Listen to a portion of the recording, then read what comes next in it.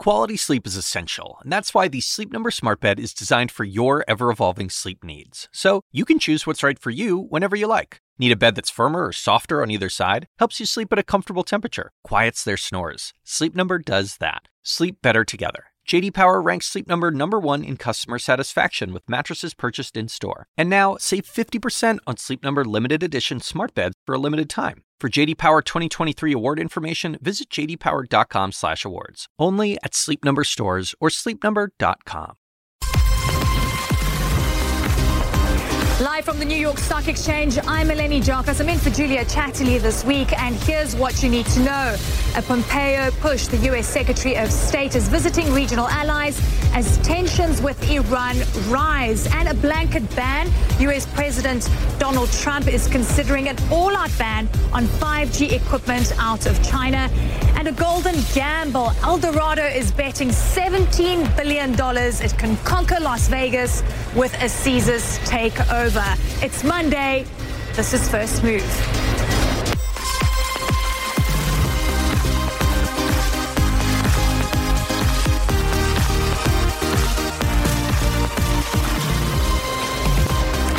So welcome. This is First Move. And of course, the week begins with a focus on Iran and the U.S. and new sanctions expected to be announced. Later on this week, we're going to be focusing on the G20 and a very important meeting between President Trump and, of course, Chinese President Xi Jinping. It's about trade, and that is what is going to be driving markets. And of course, we'll be taking you through every step of the way. So let's begin with a quick check to see how markets are going to be faring in the U.S. today. We're around 30 minutes away from the start of trade in the U.S., and we've got futures pointing to a positive start. And remember, last week we had a really good close. S&P 500 posted record highs. The Dow Jones was flirting with a record close as well on Friday. Driving sentiment is central bank stimulus, starting off with the European Central Bank last week, and then we saw the Fed also talking about potential rate cuts. So these markets are heavily overbought. That's the big concern. So if we get bad news this week, that could threaten the rally. Right now, European stocks are trading mixed. And of course, in Asia, green across the board, with Chinese stocks posting their sixth straight session of gains. All right, so a big one to watch this week, of course, is the Brent crude price as well. That's going to be really important. I mean, oil prices rallying extensively last week. Brent crude was up 5%. You had the U.S. crude as well, up 10%. It's the biggest jump in a week that we've seen in 2.5 years. So if we see more trouble in the Gulf over Oman, that could mean supply disruptions, and that, of course, could create a much higher oil price. But now with this uncertainty and, of course, very low interest rates, gold has been a real big favorite for investors. We've seen it jump firmly above that $1,400 an ounce mark. In fact, it's the highest that we've seen in 6 years. So President Trump taking a new shot at the Fed. He said on Twitter today that the strong gains in U.S. stocks this month could have been even higher if the U.S. had lower rates. So he said, and we quote, "Think of what it could have been if the Fed had gotten it right. Thousands of points higher on the Dow and GDP in the 4s or even 5s. They stick like a stubborn child when we need rate cuts and easing to make up for what other countries are doing against us. Blew it," he says. We'll be chatting about that a little later in the show.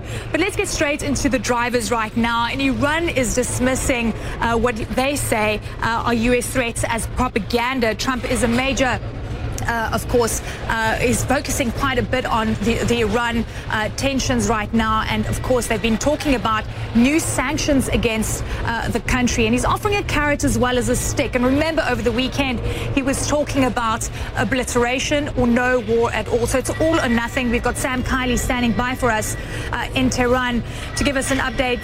Sam, I mean, look, it's a fluid situation, and any miscalculation could take us down a very dangerous path. What is happening there right now? Well, Eleni, it's a rather fascinating time in terms of U.S. diplomacy, because clearly, and I'd say this following an on-the-record briefing with Brian Hunt, who is the Trump administration's envoy on Iran, who has been traveling through the Middle East, as indeed is Mike Pompeo, who arrived in Saudi Arabia earlier today. He's due here in the United Arab Emirates a bit later on today. And what they're doing is trying to build or broaden the coalition of support for their stand against Iran at a time when Britain, France, Germany, the European Union, Russia, China are still convinced that Iran must remain part of the Iran nuclear deal that the Americans walked away from under the Trump administration last year. And very tellingly today, Mr. Hunt said that he pointed out twice in this briefing that 60% of the oil consumed by Asia comes from the Gulf. It transits through mostly through the Straits of Hormuz, that very tight area that is potentially threatened with closure by Iran. And he is looking now for a global solution, as he put it, to a global problem. Ahead of the G20 talks, that's highly significant in that the Asians, with the exception of India, appear to have been relying on the United States to ensure the safe transit of oil through this region. India has sent a couple of warships, but I think that we're going to see increasing pressure on the Asian economies to contribute, perhaps troops, perhaps naval forces, certainly diplomatically, to this dispute that the Americans are driving with Iran. I think it's very important new development in the context of anxiety here in the Emirates that over the weekend things could have gone to outright conflict, and that would have been worrying both physically and economically for the region. Eleni? Absolutely. I mean, look, from an economic perspective, there is a so-called war that is going on in Iran, and that's the reality. So any kind of sanctions, and of course sanctions are already in place, are going to cause a lot more trouble and pain in the country. The question is, will new sanctions get Iranians to the negotiating table, or is it just going to amplify the problem further? What is your sense? Well, the Iranians have said today that it's difficult to see what new sanctions can be imposed by the United States because their sanctions are so heavy already. Bear in mind that their oil exports are down to a fifth of what they were. And that was only after a brief increase following the nuclear agreement that lifted many sanctions, I should say, against Iran. But also the Americans are pointing out that Iran is 17 months away from an end to the arms embargo on it, from an end to traveling restrictions placed on General Soleimani, who is head of the Quds Force, seen as a very sinister force for destabilization by Iran's enemies in the Middle East, the United States and Israel.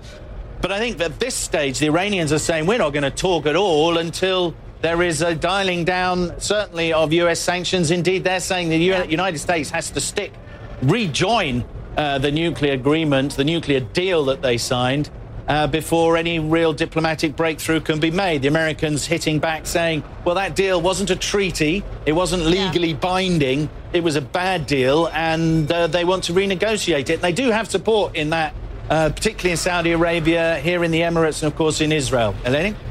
Thank you so much for that, Sam, coming to us live from the Iranian capital. We're now shifting gears, and we're going to talk about China trade wars with the U.S. Not made in China. That's the big push that we're seeing from the Trump administration, wanting to get a complete ban on 5G equipment out of China. And that's going to be really interesting to see how it plays out just days ahead of a really important meeting between the two leaders. We've got Christine Roman standing by for us. Christine, really not a good way to get into negotiations about trying to sort things out and perhaps coming to an agreement when you're talking about a complete ban. I will say, though, for negotiations for the near term, you're absolutely right. This is it is a new front in the trade war with China. But for many years now, there have been serious concerns in multiple administrations about the reliance of technology from China on America's growing telecommunications infrastructure, right? I mean, the United States is the biggest telecom equipment market, services and infrastructure in the world, $250 billion a year. And there are no major U.S. manufacturers of cellular equipment. And what the White House is trying to look at here, it's very early stages, according to the Wall Street Journal, at the beginning of its probe about its reliance on Chinese manufacturing for this very important 5G technology. Why is the biggest market in the world have none of its own players? And is it good for American national security to have the Chinese have such an important part of America's communications infrastructure? So that's the backdrop here. And the Journal's saying that what the White House is considering or investigating is whether they could require all 5G equipment to be made outside of China. That would require those big wireless, the big companies that sell equipment to the U.S. wireless carriers to move their production out of China someplace else. So you're talking about a big potential supply chain disruption. And you're absolutely right. The timing is fascinating. The President of the United States and the President of China will meet face-to-face in Osaka at that G20. And we know that the President of the United States has said, you know, Huawei and China in general, its high-tech sector is a potential spying challenge for the United States. But he's also in the same breath said, but maybe that could be part of whatever kind of negotiation we get an overall trade deal. So it's not clear where all of this stands in trade negotiations. Yeah, and this is really interesting because it's more than just a traditional, trade agreement. It's about politics. It's about national security. It's about so much more. So I guess, we've been seeing the markets doing so well because it's in anticipation that, things are going to be rectified in some way or there's going to be some clarity. But when you look at the intricacies of this, it seems to be quite far away of any kind of resolution. Yeah. Oh, I mean, I think what the United States is asking for is for China to change its business model. And China's business model is there to stay, right? And so you have just really almost a collision of worldviews when you're talking about trade with the United States. And what you hear from the Chinese side of the table is that they want it to be equitable. They want the United States to give up as much as China gives up in any kind of trade negotiation. And that is not where this president stands. This president sees the United States have been giving up over and over and over again, and now it's time to rectify that. So the United States doesn't want to give up very much. So I just think it's going to be fascinating to see what comes this weekend. I will say something, Eleni, that I think is interesting, and that is the markets and companies and people who run supply chains are starting to think that tariffs are permanent and not just a bargaining chip anymore. And there's so much more that's happened as well. I mean, we've got the likes of FedEx not getting a parcel through to a customer in the United States, a Huawei phone. And then you've also got concerns about the fact that the U.S. Commerce Department as well is banning Chinese companies from buying components here. So it's going to be an interesting one, Christine. Thank you so very much for that update. All right, so merger and acquisition activity and, of course, companies taking big bets. We've got Eldorado putting $17 billion on the table to buy out Caesars. And we've got Paul and Monica standing by to give us an update on this. It's a mixture of cash and stock as well. When I look at the price to earnings ratios of both of these companies, they look really elevated. And that's what's really interesting about this. It's the timing, it's the health of the U.S. economy, and it's just the sector that they're in, casino, gambling, and hospitality. What are you reading into this, Paul? Yeah, clearly, Eleni, this is a bet on the health of the U.S. consumer because most of these casinos that these two operate are in the United States, about 60 properties in 16 states. This is not a company that once they combine will have a big presence in Macau, for example, which has become such a new mecca for gamblers around the world, obviously, particularly in Asia. This is primarily a U.S. company. This is a big win also for Carl Icahn. Icahn is the largest shareholder in Caesars. It was just a few months ago that he pressed Caesars for a sale and got 3 board members affiliated with him onto Caesars' board. So this is definitely something that Carl Icahn likes. He says he's pleased with the transaction. Yeah. I know. Okay. Then when I look at the premium, I mean, it's a 30% premium in terms of what we saw Friday's close for Caesars. And at the end of the day, people are quite worried about the health of the company. It's still, in a way, recovering from what we saw in the financial crisis. It accumulated a lot of debt. But at the same time, there's this optimism about what it can bring to the table down the line. I mean, are these fair prices that we're looking at right now, is this going to be a good return for investors? Yeah, I think that's clearly what investors are hoping for when you look at how the stock is doing in pre-market trading. For Caesars, this is a company that has a storied brand name. They also own Harrah's as well. And it's interesting that Eldorado is the acquiring company, but Eldorado has no presence in Las Vegas. They're going to be assuming the Caesars name since that is the one that really has more global cachet. But again, Eleni, I'm very curious to see once these two combine, will they try and go after Las Vegas Sands and MGM and win the larger global casino companies and try and move more into Macau, for example, which has become such a new hot growth area for all of these gaming and casino companies. All right, great to have you on the show, Paul. Thank you so very much. Thank you. All right, let's take a look at other stories making headlines around the world and big news coming through from Turkey. The opposition candidate for a mayor of Istanbul is celebrating a landmark victory in Sunday's run election. It's one of the biggest blows yet to Turkish President Tayyip Erdogan and breaking his party's hold over Turkey's largest city. So back in March, the president's party lost the original vote by a slim margin, but challenged the result, claiming fraud. And we're back to step one, basically. Our Damon is standing by for us in Istanbul. A big blow to Erdogan. It's the largest city. It's an economic hub in Turkey. And of course, it's also very symbolic. You've got the Turkish lira performing really well today, and markets are also up. So I think the investor community is liking what they see, but what's happening on the ground? Well, Eleni, for so many who we to process throughout the course of yesterday and then after İmamoğlu's win, this wasn't necessarily about which candidate was going to end up being mayor of Istanbul. For them, this was really about trying to safeguard Turkey's democracy. Those margins that you were talking about, back in March, the ruling government's candidate lost by that slim margin. That was 13,000 votes. Yesterday, he lost by more than 750,000 votes. That in and of itself is sending a very, very clear message. And during the course of the day when people were voting, we spoke to people who had flown in from overseas to vote, people who were on vacation and cut that short to come back and vote, people who have the right to vote in Istanbul happen to be outside of the city, also coming back really, as they were saying, trying to ensure that their right to vote was what they were upholding. And we heard this in Ekrem İmamoğlu's victory speech as well, thanking everyone who came out, whether they came out to vote for him or not, for continuing to practice Turkey's tradition of democracy. Because for many within the opposition, when this re-vote was decided upon, they felt as if it was perhaps eroding at Turkey's democratic institutions. There were great concerns over that. But even after his party's candidate lost the vote,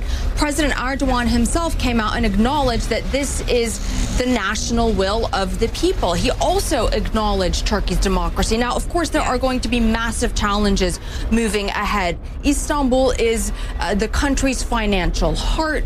Ekrem İmamoğlu is going to have to figure out a way to work with a city council that is still dominated by the AKP. He has already said that he's willing to reach out to the president. He wants to work together and to cross party lines. So for the moment, Turkey is viewing this as being not just a victory in a mayoral election, but a victory for Turkey's democracy as well. Thank you so very much, Our Damon, for us in Istanbul. And still ahead, low on diesel, another profit warning coming through from Daimler, third in 1 year as it faces fallout from the diesel emissions scandal, and still pursuing their goal. The USA women's football team makes a breakthrough in the battle for equal pay. Stay with us. This is First Move.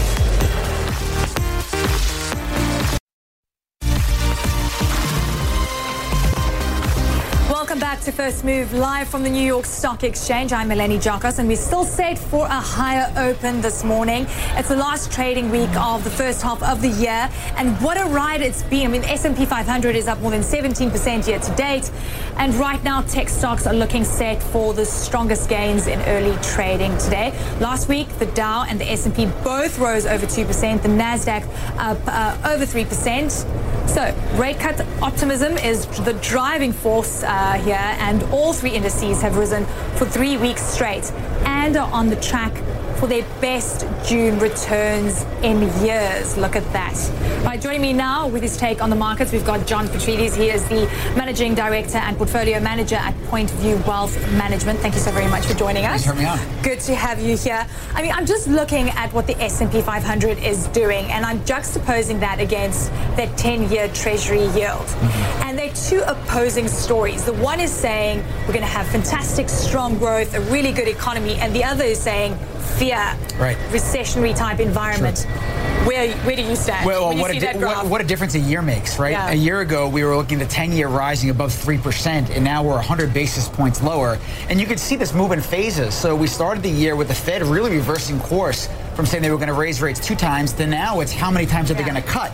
And on the other side is they're still concerned with tariffs, right? So you had a bit of a fear trade there. But to me, this is all the mouth that you've seen here with the S&P 500 going up and the 10-year going down is a sign of massive quantitative easing happening globally once again. Yeah. And the market is viewing that as a safety net, as a moral hazard really here to push people out the risk curve and invest in stocks. Okay, so we had President Trump saying that if we had rate cuts, we would have had an even better market over the last month. We would have had even more gains. I mean, but is this artificial gains? I mean, are these gains reflecting the fundamental environment? We've got earnings season that's coming up, and we've got to get back to reality because markets are heavily overbought, and that's a risk. That's my biggest concern is that the market gets here as duped in the sense that valuations are rising, but we're expecting a negative 2.5% growth year over year for earnings because we're still lapping the comps from the tax rate, right? So I'm very fearful with what we've heard and seen on tariffs with China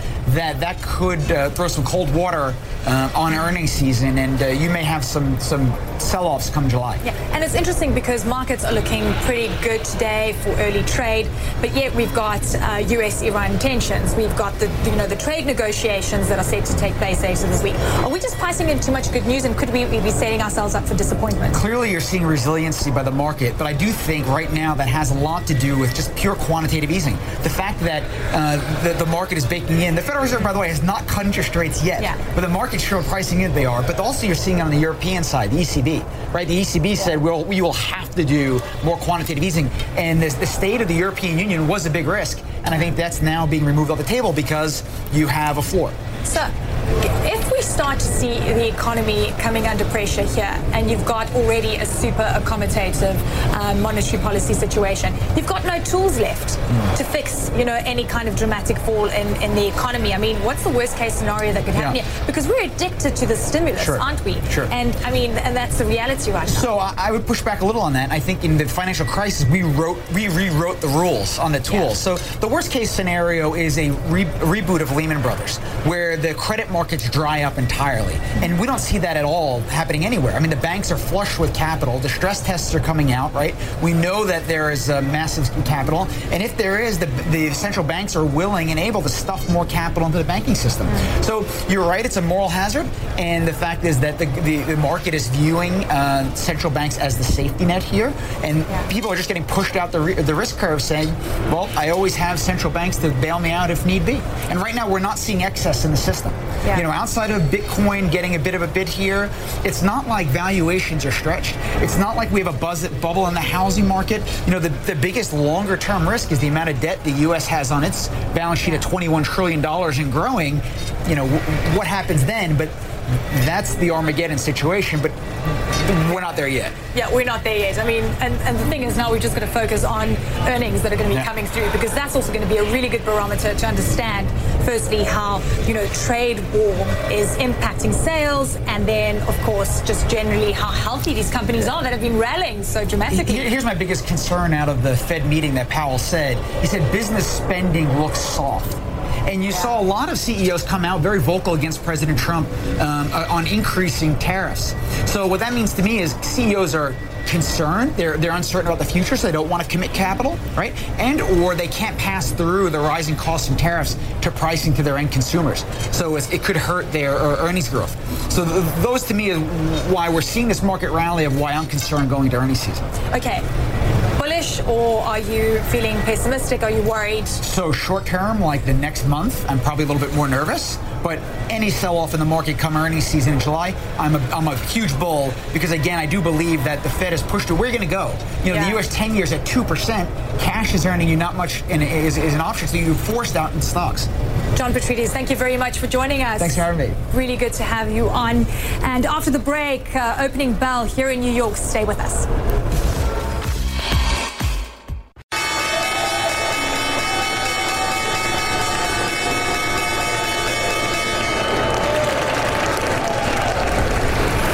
to First Move. I'm Eleni Jokos, live from the New York Stock Exchange, and that was the opening bell.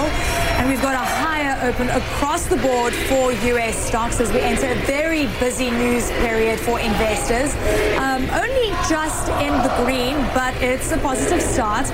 And of course, if this is anything to go by, markets are expecting good news this week, and it hinges on the meeting between U.S. President Trump and Chinese President Xi.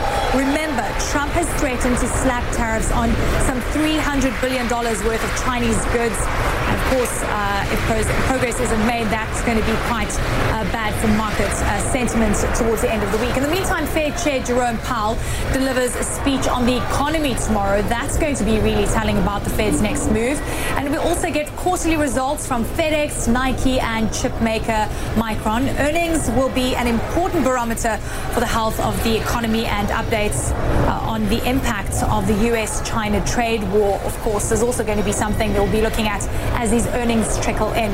So global movers right now. Caesars Entertainment shares are up, while casino operator Eldorado Resort shares are down. Eldorado is buying Caesars for more than $17 billion. It creates America's largest casino business, and the combined company will keep the name Caesars. Shares will continue trading on the NASDAQ. I mean, look at that. Caesars up almost 5% in early trade, and Eldorado down just over 9%. Spotify, in the meantime, is down. Evercore is downgraded Spotify from in line to underperform. It cut its price target from $125 to $110. Evercore cannot see how Spotify profits can match Wall Street's estimates. So Spotify down 2%. Now, the U.S. Secretary of State is in the Middle East and aiming to build a global alliance against Iran. Mike Pompeo just left Jeddah, Saudi Arabia, after meeting with King Salman. The trip comes as tensions between Washington and Tehran are at new highs. U.S. President Donald Trump is threatening to hit Iran with more sanctions. DJ Peterson is president of Longview Global Advisors, which offers analysis on how political, social, and economic trends can impact businesses. He now joins me from Los Angeles. Really good to have you. More sanctions against Iran, and I guess with a hope to bring them to the negotiating table. In the meantime, Iran is dragging its feet. It's saying that it's just propaganda. They're not going to buckle to these threats. I guess with an outside view, you've got to think, if we see more tension in this region, it's going to be bad news. You know, for oil prices, it's going to be good news, but at the end of the day, it's just more instability and more uncertainty. Yes, I think the threat of sanctions is nothing new to Tehran right now. I think they're already considering themselves at war with Washington, so sanctions probably will not bring them to the table at this point. They've seen the United States back out of the nuclear deal. And so what kind of deal would be appropriate and what would stick from the Tehran side? I don't see a deal. I don't see them bringing them back to the table at this point. They've been under sanctions for many, many years. The situation fundamentally isn't going to change their position. And DJ, I mean, we heard President Trump saying no preconditions involved, come and let's speak. What do you make of these comments? Because obviously there are preconditions in a way. I mean, we know uranium enrichment is a no-no. They want them to abandon their nuclear program. Right. Well, the preconditions from Tehran's perspective are the new sanctions, for instance, that are being threatened, and the increased military presence that the United States is beefing up in the Middle East. So there are already preconditions in place right now. They want the United States to come back to the negotiating table, or actually come back to the table and rejoin the nuclear deal. That's the conditions on the table from Tehran's perspective. They see themselves as already at the table with that. They've been there for years. They've seen the United States walk away.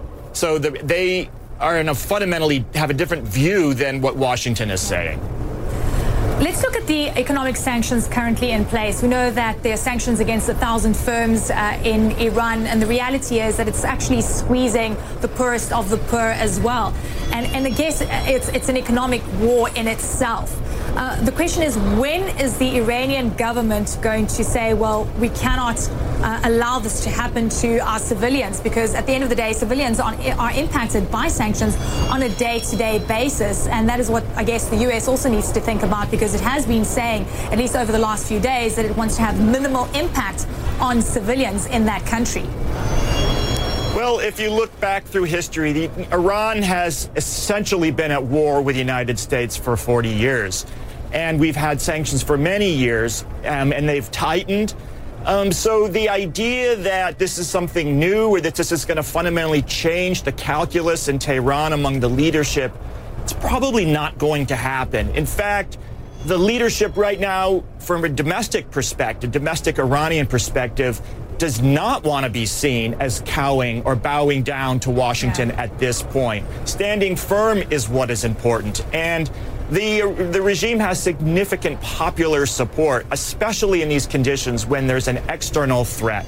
So right now there is very little political incentive to do anything except stand firm in Tehran. Yeah, and the U.S. also wants to stand firm as well. Show of force, it seems, that we're seeing from both sides. And I guess embroiled in the middle of this is just the global geopolitical situation, which could have quite a detrimental impact if things aren't, sorted out, at least in the next, while, in the short term. What is your reading of this about how it's going to impact the overall sentiment and risk profile of global economics? Because the Gulf of Oman is really important in terms of transferring goods, especially oil, to the rest of the world. Right. That's a great question. And what you see is a very interesting situation right now in the world, where you have significant easing in liquidity being generated by central banks, and certainly the United States, counteracting against geopolitical risks such as Tehran and the Iran issue and concerns about oil passing through the Straits of Hormuz. So it's very difficult right now actually to tease out what are the implications, or where are geopolitical risks having an effect on the markets. I think one way to look at it is the risk of more of a black swan event. If Tehran makes a move to more significantly cut off or threaten supplies that are going through the Straits, clearly the United States would not stand for it. They stand for freedom of navigation and the movement of oil. So you might see short-term blips caused by movements or signals by Iran, but it's probably unlikely that they're going to be able to close off oil supplies over the longer term without significant U.S. retaliation. But that's a black swan scenario, and it's very difficult to predict. DJ, we've seen oil prices rally on the back of this. Just how much bad news has been priced into Brent crude? I think it's about priced in as much as possible right now. I think it's very clear that from Tehran's perspective that they do not want war at this point. They see the United States very trigger happy right now. The president of the U.S. just said that the other day.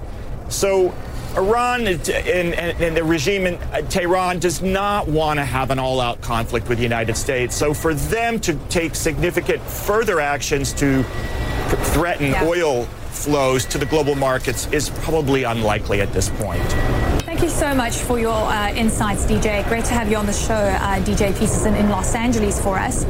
Now, Malaysia's Prime Minister says he is frightened by the tensions between Iran and the U.S. He also criticized President Trump as erratic over his handling of the trade dispute with China. Mahathir bin Mohamad was speaking to our John Defterios, who joins me now from the Malaysian capital, Kuala Lumpur. Great to have you on the show, John. And, we keep talking about this. Emerging markets are always stuck in the middle of trade wars or any kind of big issues that you see between global powers. And that's exactly what, Malaysia is experiencing right now. Well, it's complicated because we're here for the Asian Oil and Gas Conference, and you have about 2,000 CEOs trying to play the both long and short game. The long game is trying to invest about $500 billion a year in oil and gas and trying to predict demand in the future. The short game are the shocks that are taking place right now, the U.S.-China trade war, and also what could happen in Iran and supplies coming out of the Strait of Hormuz. The Prime Minister of Malaysia was blunt on both accounts. Let's start with Iran and his fears of conflict going forward. Let's take a listen. This may trigger another war And any wars now fought will involve the whole world because we cannot escape from being dragged into conflicts. And it is not going to be good. It can be worse than the last war because now we have nuclear weapons. So I'm frightened. Well, the Iranians seem to be digging in their heels, particularly the hardliners, suggesting that they had a nuclear agreement and they don't think they should be that flexible with the Trump administration. So the art of diplomacy seems to be gone. The Iranians will fight for their country. This is not a young nation. It is a civilization that preceded Western civilization. And they have survived all this time. And I think they don't want to be wiped out. They will fight. It won't lead to regime change in Iran, this strategy by the Trump administration? I don't think so. I don't think. They are very determined. Not just a few people, but the vast majority. The other major economic issue today is the trade war between the U.S. And China. If I'd read it correctly, President Xi seems determined to go to the very end, and he's not up for re-election. How do you find a settlement between the number one and number two economies at this stage? This is getting us nowhere. But you cannot expect China to just kowtow to the pressures applied by the U.S.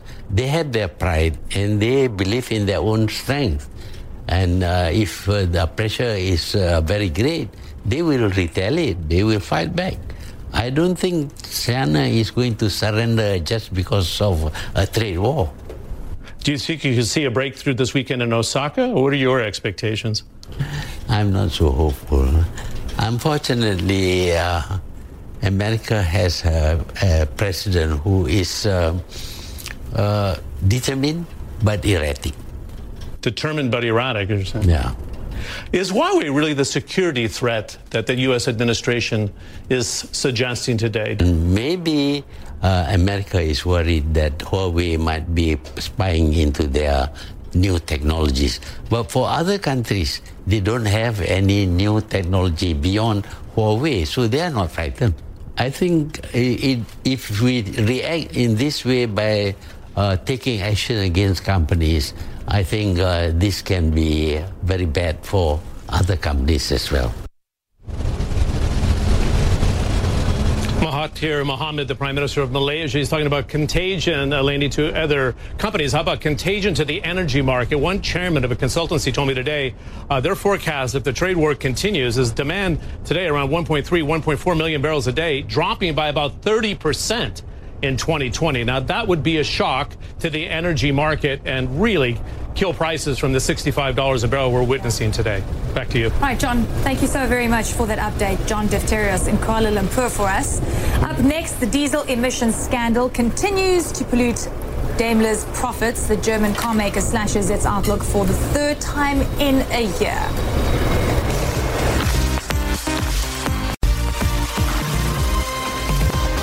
Welcome back to First Move. Now, shares in German automaker Daimler are down more than 3% after the third profit warning in a year. Now, the car maker said it was setting aside hundreds of millions of euros to deal with the diesel emissions crackdown.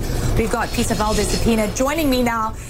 Peter, you know, when you're seeing a revision of earnings down constantly happening, 3 times in a year, it just goes to show that the company's not really sure, or at least doesn't have a handle on how deep the problem is with the diesel's emissions scandal that played out a few years ago. Is this the last of the bad news? You know, is that the sense that the company is giving us right now? Well, of course, there's no way to know that yet. It's, as you said, 3 times so far this year. Could be more. The company said this time it's setting aside triple-digit millions of euros to deal with this issue in the future, and so we don't know. Apparently, this is something that could go on. We hope that the company's finally got a handle on this with its new CEO, and that this will be the end of it. But who knows? Yeah, and Peter, this isn't the only thing that the company is worried about. At the end of the day, it's got to spend a lot of money on moving into new technology, self-driving cars, and of course, just cleaner technology as well. So it's a tough time for this automaker. But if you juxtapose it against other players in the market, it's not like everyone is having a good time right now. No, certainly. Well, first of all, the things you just mentioned, every automaker is having to deal with that. Volkswagen, close competitor, is going very heavily into electric cars and partnering with Ford on autonomous vehicles, possibly. So everybody's having to deal with those pressures. Plus, all the German automakers, BMW and Volkswagen as well, have to deal with these diesel issues. Diesel's been a big part of the European market for a long time. Besides the scandal, new regulations are also shifting the market, not just towards electric, but away from diesel. And automakers like Jaguar have had some financial pain from that. So it's a very difficult time for the industry on two fronts at once, not just the diesel scandal, but also regulatory pressures and market pressures, forcing them to invest in new technologies. Yeah.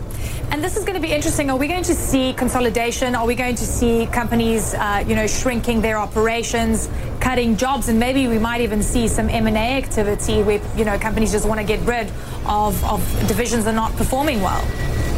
Right. Well, we've seen some of that already. Recently, we heard Fiat Chrysler and Renault talking about a possible merger. That got scuttled for internal politics reasons, apparently, at the Renault-Nissan alliance.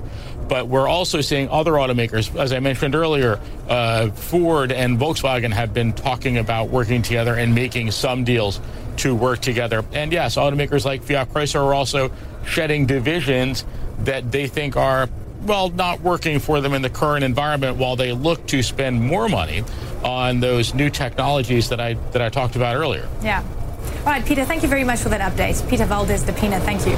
All right, so still to come on Target, the American women's football team make a breakthrough in their fight for equal pay.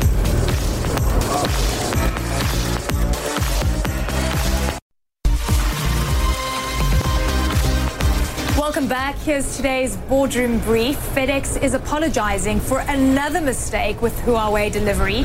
The company confirmed Sunday it returned a package from Huawei bound for the United States due to an operational error. FedEx confirming the U.S. putting Huawei on a blacklist was not a factor. This has only reignited China's anger. State media suggests FedEx will likely end up on the country's unreliable entities list. Coca-Cola has extended its sponsorship of the Olympic Games through the next decade. It has teamed up with China Mangnui Dairy to sign a major deal with organizers, reported to be worth $3 billion. It comes as the host city of the 2026 Winter Olympics is to be announced in the next few hours. Now, in women's football, Team USA have reached a crucial stage in their fight, both on and off the pitch. As they prepare to take on Spain in the knockout stages of the World Cup, there's also been a major development for their bid for equal pay. We've got Andy Scholes with that update. Andy, it's 2019 and we're still talking about equal pay regarding sports. Why? Yeah, well, Elaine, 28 members of the U.S. women's national team, they did file a pay discrimination lawsuit back in March, and they have now reached a tentative agreement with the U.S. Soccer Federation to go to mediation. The players are suing for wages and playing conditions more in line with the men's national team. And a spokeswoman for the players are responding to the mediation agreement saying, "We hope their pledge to submit a proposal to solve the ongoing gender disparities is genuine. The world is watching." Now, the U.S. Soccer Federation told the Washington Post that they welcome the opportunity to mediate after the World Cup and that they were disappointed that this news was shared while the tournament was going on, as it could create a distraction for the players. Well, the players, meanwhile, say there is no distraction and they can handle their business on and off the field. Bring it on. We're not listening to any of the noise. We're here to win, and we're here to do a job and do it well. And, you work your entire life for this moment, so nothing is going to get in the way of that. Now, the U.S. Soccer Federation originally responded to the lawsuit, arguing that the men's and women's national teams, they're physically and functionally separate organizations that perform services for U.S. soccer in physically separate spaces and compete in different competitions, venues, and countries at different times. Now, they went on to say the teams have separate collective bargaining agreements and have separate budgets that take into account the different revenue that teams generate. And the key word there is revenue. The U.S. Soccer Federation in May of 2016 said men's games generated about $144 million from 2008 to 2015, while women's matches generated $53 million. And the revenue gap in the World Cup is a big reason. This year, the women's champion will win $4 million of a $30 million prize pool. France, meanwhile, just brought home $38 million for winning the Men's World Cup last year, and that prize pool was $400 million. So, there's no disputing that, the U.S. women's team is more successful and has more stars with name recognition than their men counterparts. But, Eleni, there's also no disputing that there's just much more money in men's soccer. All right, Andy, we're going to have to pick this up again. It's a deep conversation that needs to be had. Thank you so very much for that update. Well, that's it for First Move. Thanks so very much for watching. Let's take a quick look to see how the markets are faring right now. Dow Jones is up almost 0.25%. S&P 500 flat with a downside bias, and Nasdaq also sitting slightly in the red. Remember, markets did really well last week. We've got big news flow this week. US-Iran trade tensions between China as well. There's just so much happening on the agenda. Markets are on edge, perhaps, but Dow Jones looking good for now. Also, a spate of earnings that we're expecting later on this week. So the iDesk with Robin Kurnos starts right after this. I'm Eleni Jarkas. See you tomorrow. When you work next level.